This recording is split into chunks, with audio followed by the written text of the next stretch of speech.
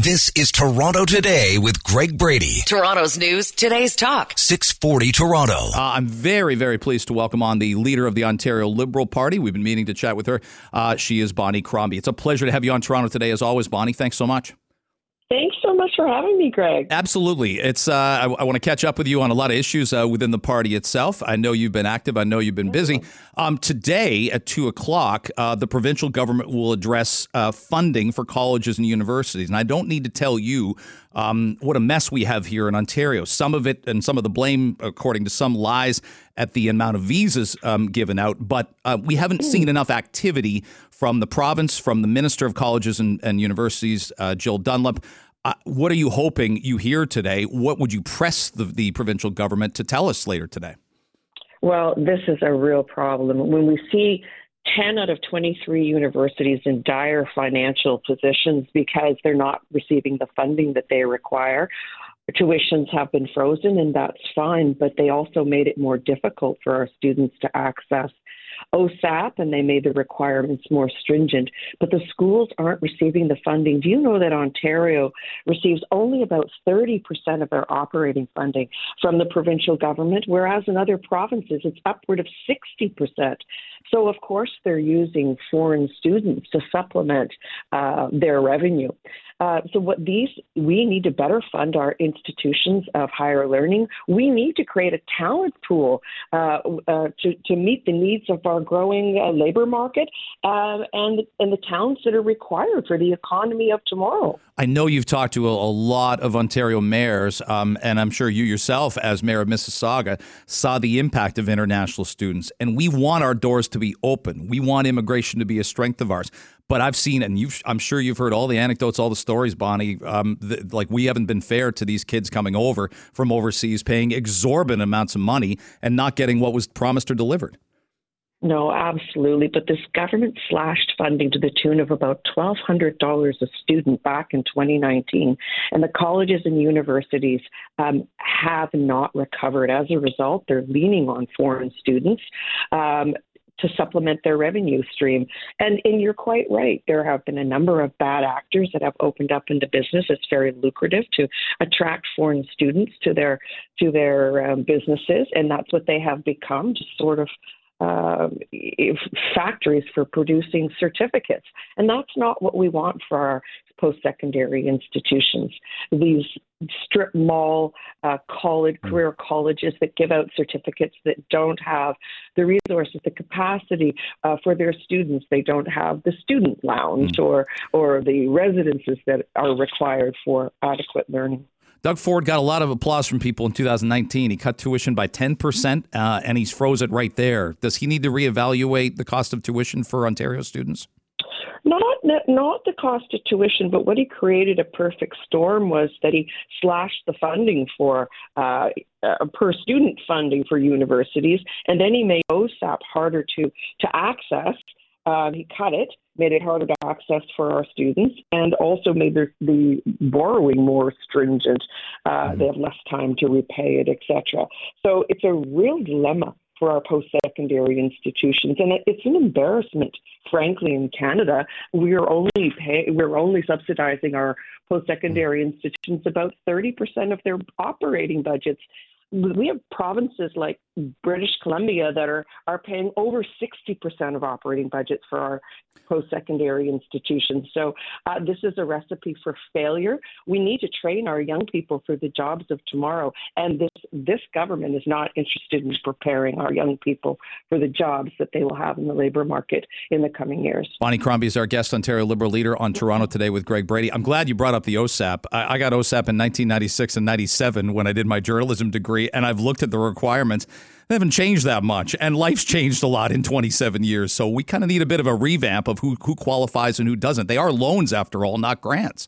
That's absolutely right. And these are the lifeblood of our students. I mean, we all took out OSAP loans so that we could go to colleges and universities. And as you say, the requirements have become more stringent to access money. And you and I think we'll both agree that if you get the grade, you should go.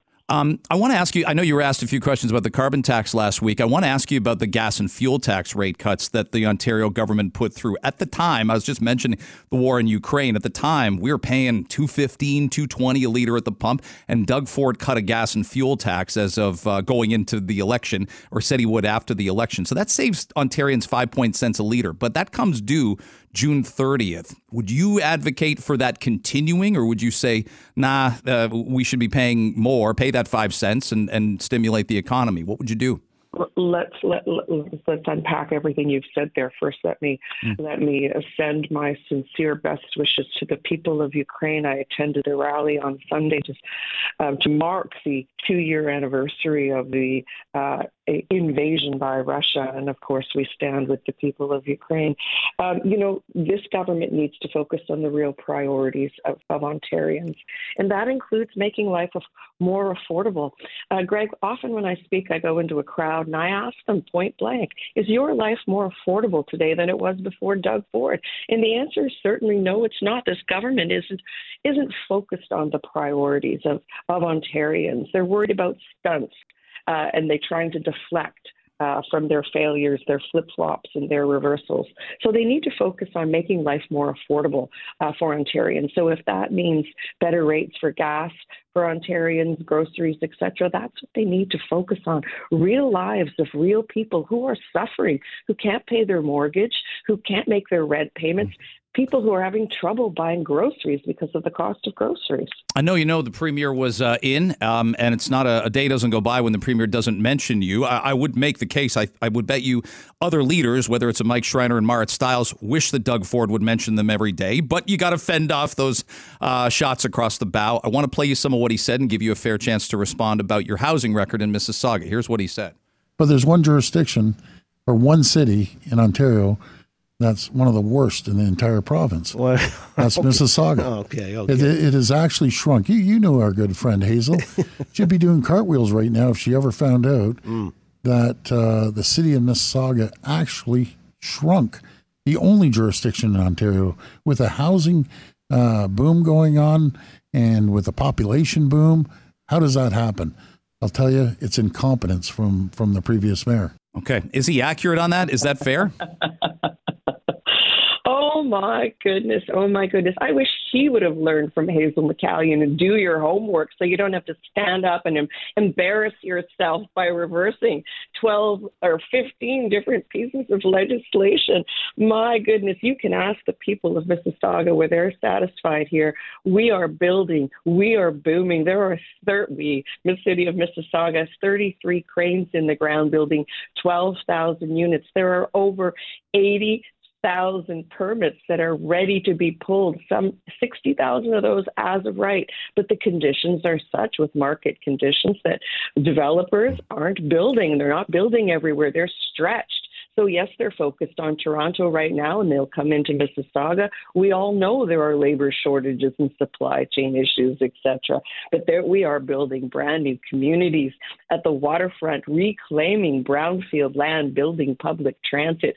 Oh, my goodness, you ask the people of Mississauga. This city is on fire. It is one of the most dynamic, inclusive cities in Canada, let alone in Ontario.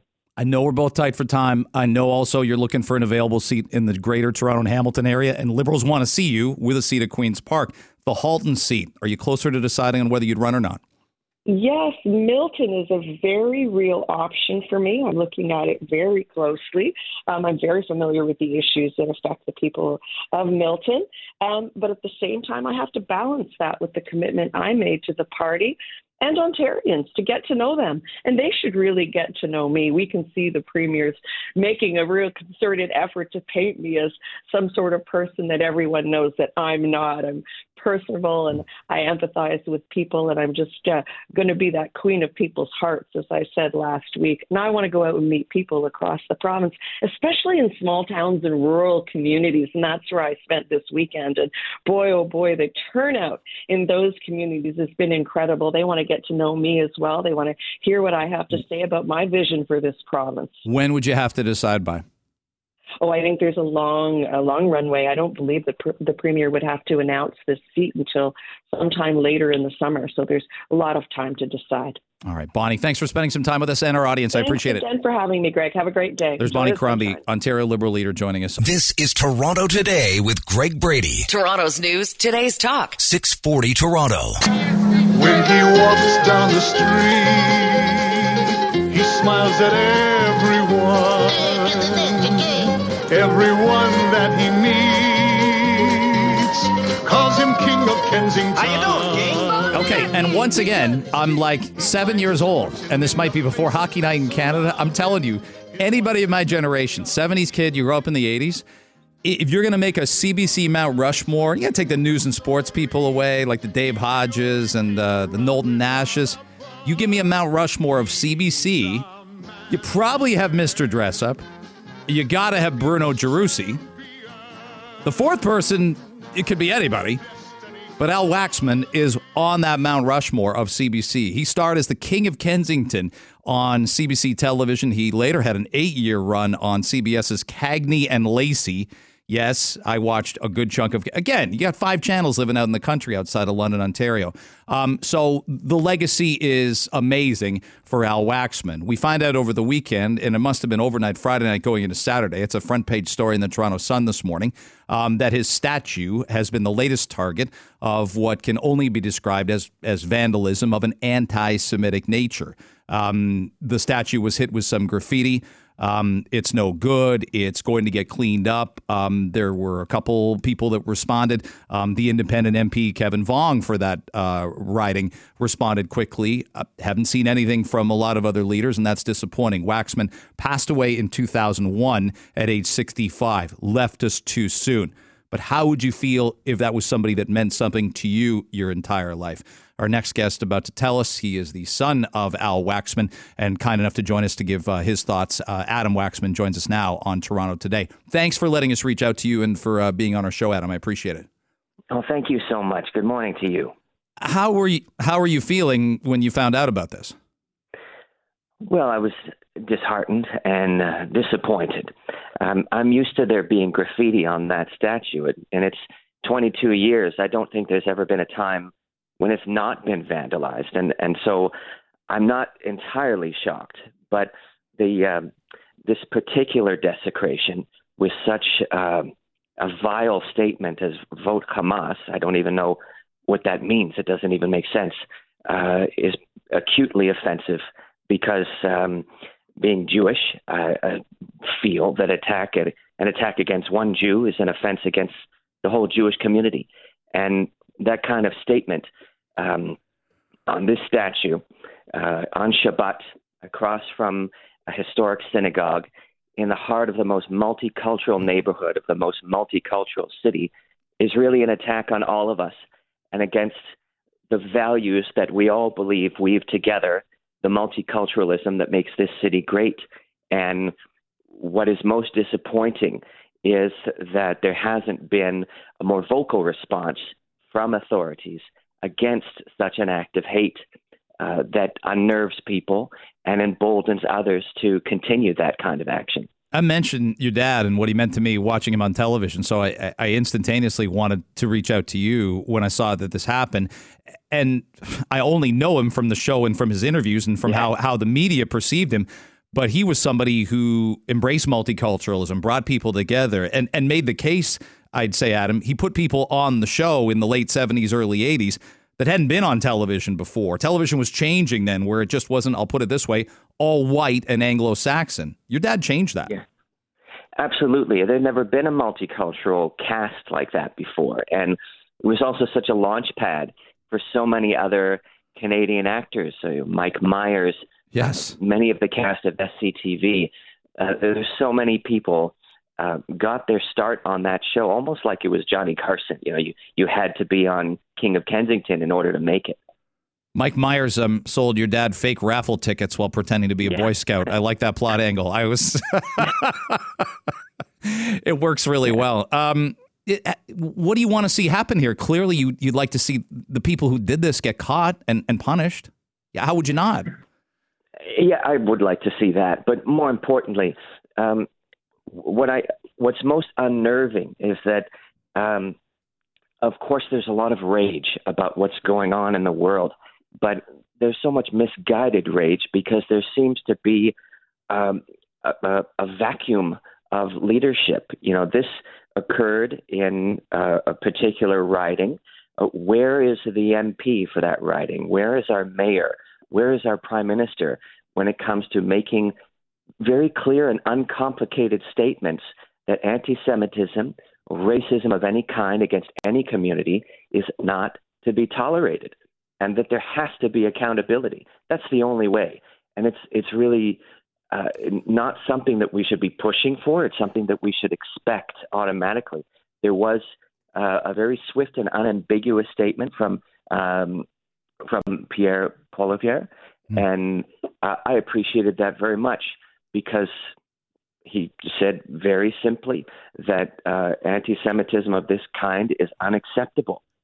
I'd like to see more of that. I think for so many people in the Jewish community, knowing that there have been instances of intimidation or burning down a delicatessen or waving political flags in front of the Mount Sinai Hospital. What does that do for anyone's cause? Well, I'm tired, Alan. I'm tired of the idea that all of these are just coincidences or accidents. They're not. Yeah. They're targeting. There are clearly Jewish landmarks and Jewish communities and Jewish stores that are being targeted. And I'll save the trouble, and I hope you'll allow me to do this. We got to stop with this is not who we are. It apparently is. This has no place in our city. It apparently does. So again, this is your old man. I know how I feel about my old man. It must make you incensed. It does. And, it never ceases to amaze me that from when I was a kid to even now, I never knew Al Waxman as a Canadian icon. I just knew him as my dad. Yeah. And that was everything to me. I'm very protective of that. And when I see something like this, I try to compartmentalize and not get emotional because it affects me. But when I see the outpouring of support and respect for him that I've seen, it's more heartwarming than the initial incident was disheartening. And so that's a good thing. How much? I wanted to ask you before you go. How much harder has it been to be a Jewish man in a Jewish family since October 7th?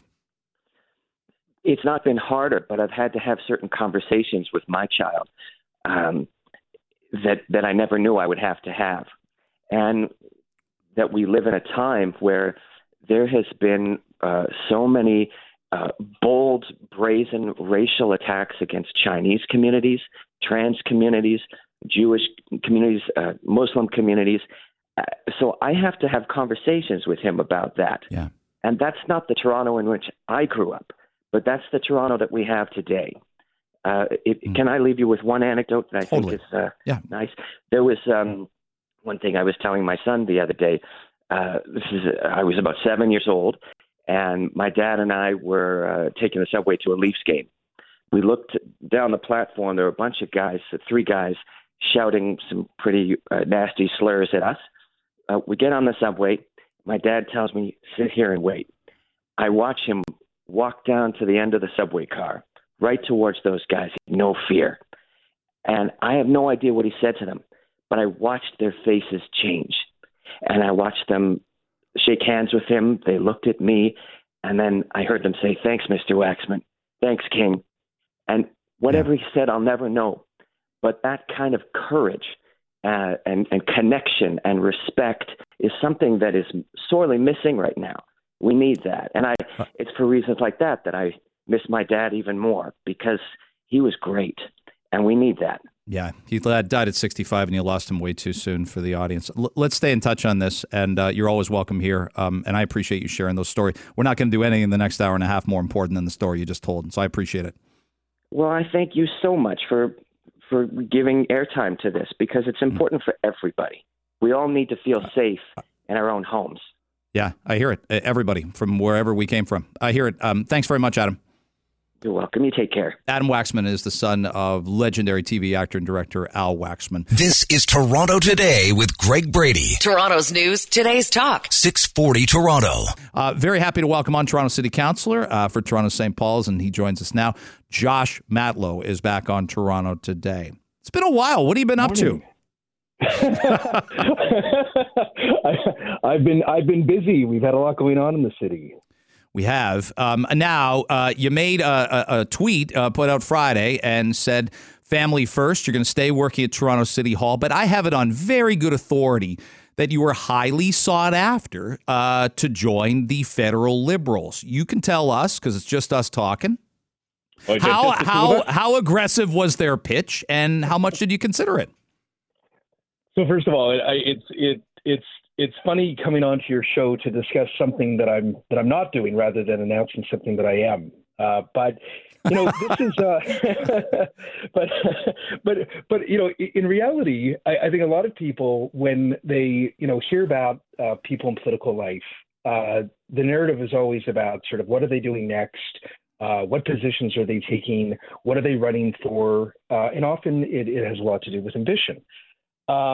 In my case, well, absolutely, I feel a calling to serve the community that I represent and live in our city in various different ways.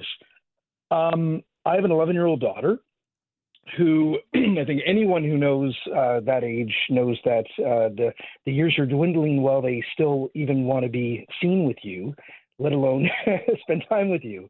And I just made a decision that I don't want to spend half my year in Ottawa, at least for the next few years, because my family is very important to me, and I want to be here to tuck her into bed at night. So for me, I think the biggest political question I had to answer ended up being having very little to do with politics and more to do with a quality of life issue and really what actually makes us well and happy.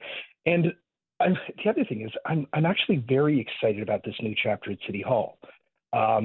We have big priorities to attend to, whether it be fixing our transit system. Our subway is literally ending its life, and we need to make sure that it's in good repair so that it's safe and that it's functional. We have, big issues to do with affordability and housing. There's so many different priorities that we need to attend to, including improving our services. And I'm excited about it. So I don't really want to jump anywhere. Well, I was going to ask you, you've been a counselor for, a good chunk of time. We're talking, 15 years now. And a year ago at this time, you're wrestling as well, mentally and emotionally, with whether you're going to run for mayor or not. And you would have announced it because you don't know that the thing that happened the month before with the prior mayor is going to happen. Right. So you're thinking maybe in 2026, but you got shot like a few other candidates did, like a rocket ship, into this campaign. Did that reinvigorate you at all for city politics? Not that it ever gets stale, but you know what I mean. Did it give you that extra spice to it? Well, I think anyone who knows me knows that I was frustrated with both Rob Ford and John Tory for a number of different reasons. And I saw the former mayor, go on radio, go on TV, talk about how everything was great and he was doing a great job. But behind the scenes, I was seeing our services decline. I saw our infrastructure erode. Our finances were left in shambles. And I was inspired to run because I wanted to contribute to actually, righting the ship around and making sure that our city was working. And, with this new mayor and this council, I do feel like I have an opportunity to contribute in ways that just wasn't possible under the former mayor. So, yes, I do feel reinvigorated now. And, to answer your earlier question a little more directly, I was approached by friends of mine in the Liberal Party and members of my community about running, and I'm really honored by that. Like, I'm really touched by that vote of confidence and that support. I equally had people in the community encourage me not to run because they wanted me to do the work that I'm doing at the city.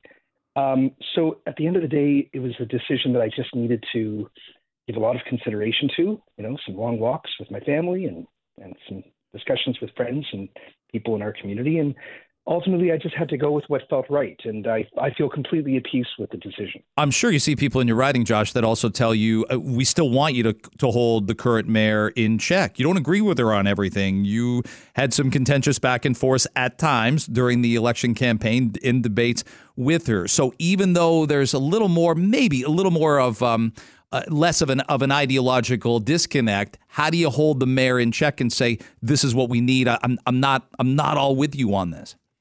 Oh, and this is the beauty of the city level of government, where we're not running on a party ticket, and we have the freedom to be able to say exactly what we believe, advocate for exactly what we're convinced of, whether or not any other city councillor or the mayor holds that same position.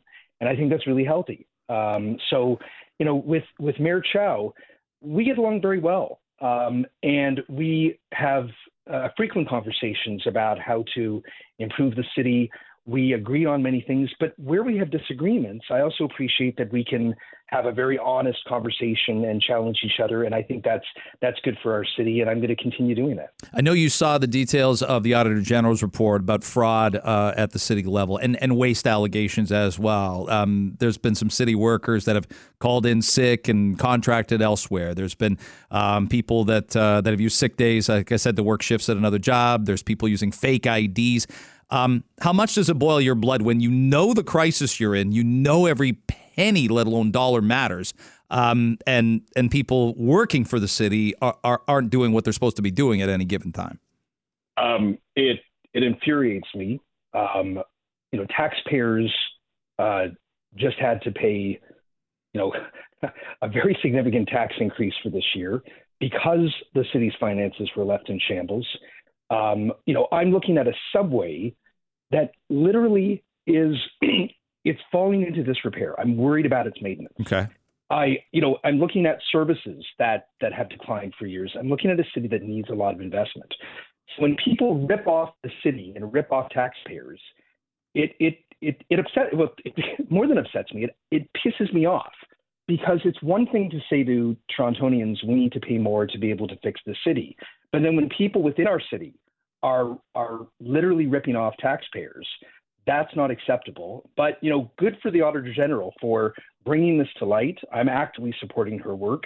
And ultimately, our message to anyone who tries to either waste money or defraud our city, we're watching, and we're going to come after you. We had Al Waxman's son on, and I can't tell you how emotional it was to listen to him talk about how much he loved his dad. He lost his dad at 65. I know you're going to come around, for listeners who don't know, this year to your first Father's Day without your dad, who meant so much to you. It was incredibly difficult to talk to him about the desecration to his dad's statue. He was the King of Kensington. You're as Toronto a city councillor as there are. Al Waxman was certainly Toronto. Yeah. Not to get you to use the words pissed off again, but I assume the same thing when you found out that this keeps happening over and over again here in Toronto in 2024. It's yeah, of course. It's not only upsetting, but it's just so sad to see a family impacted by hate and vandalism when it comes to their dad, who is and was a Canadian icon.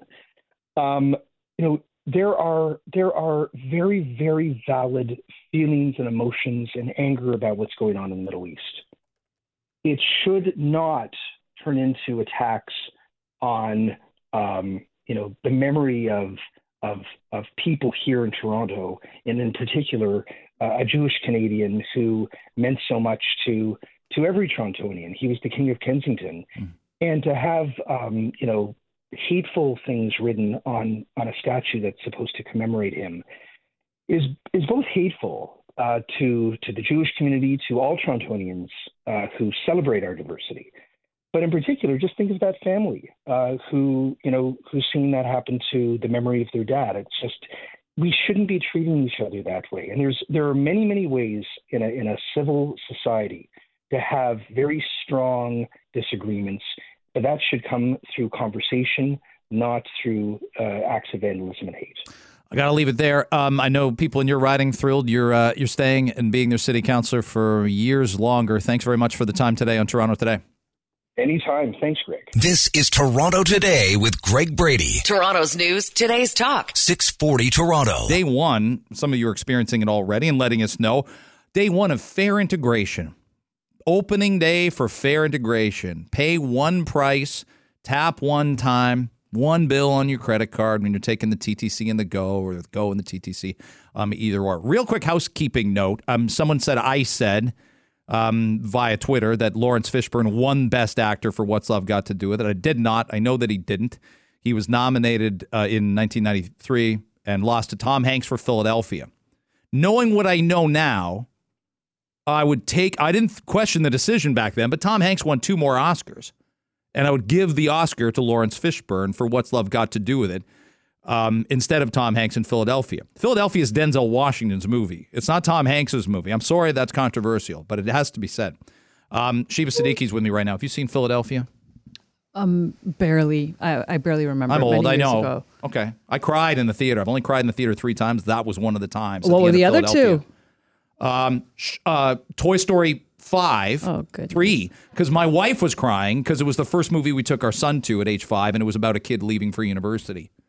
She cried.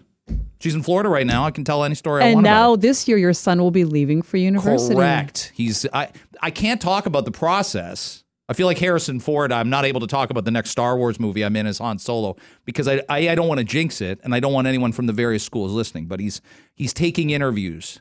He's taking offers right now from universities. Many of his friends are like, I got into Brock, I got into Mac, I got into this school. A friend of mine's kid applied accidentally to Laurentian when they meant to apply to Laurier. And they got into Laurentian, but they're not going. Sudbury's okay. This is an exciting time, Brady. I know you're going to be emotional about it. Yeah. What was the third movie? Oh gosh. The movie Star Trek 2? I did. It wasn't Star Trek. It wasn't anything sci-fi. What was it? It was really...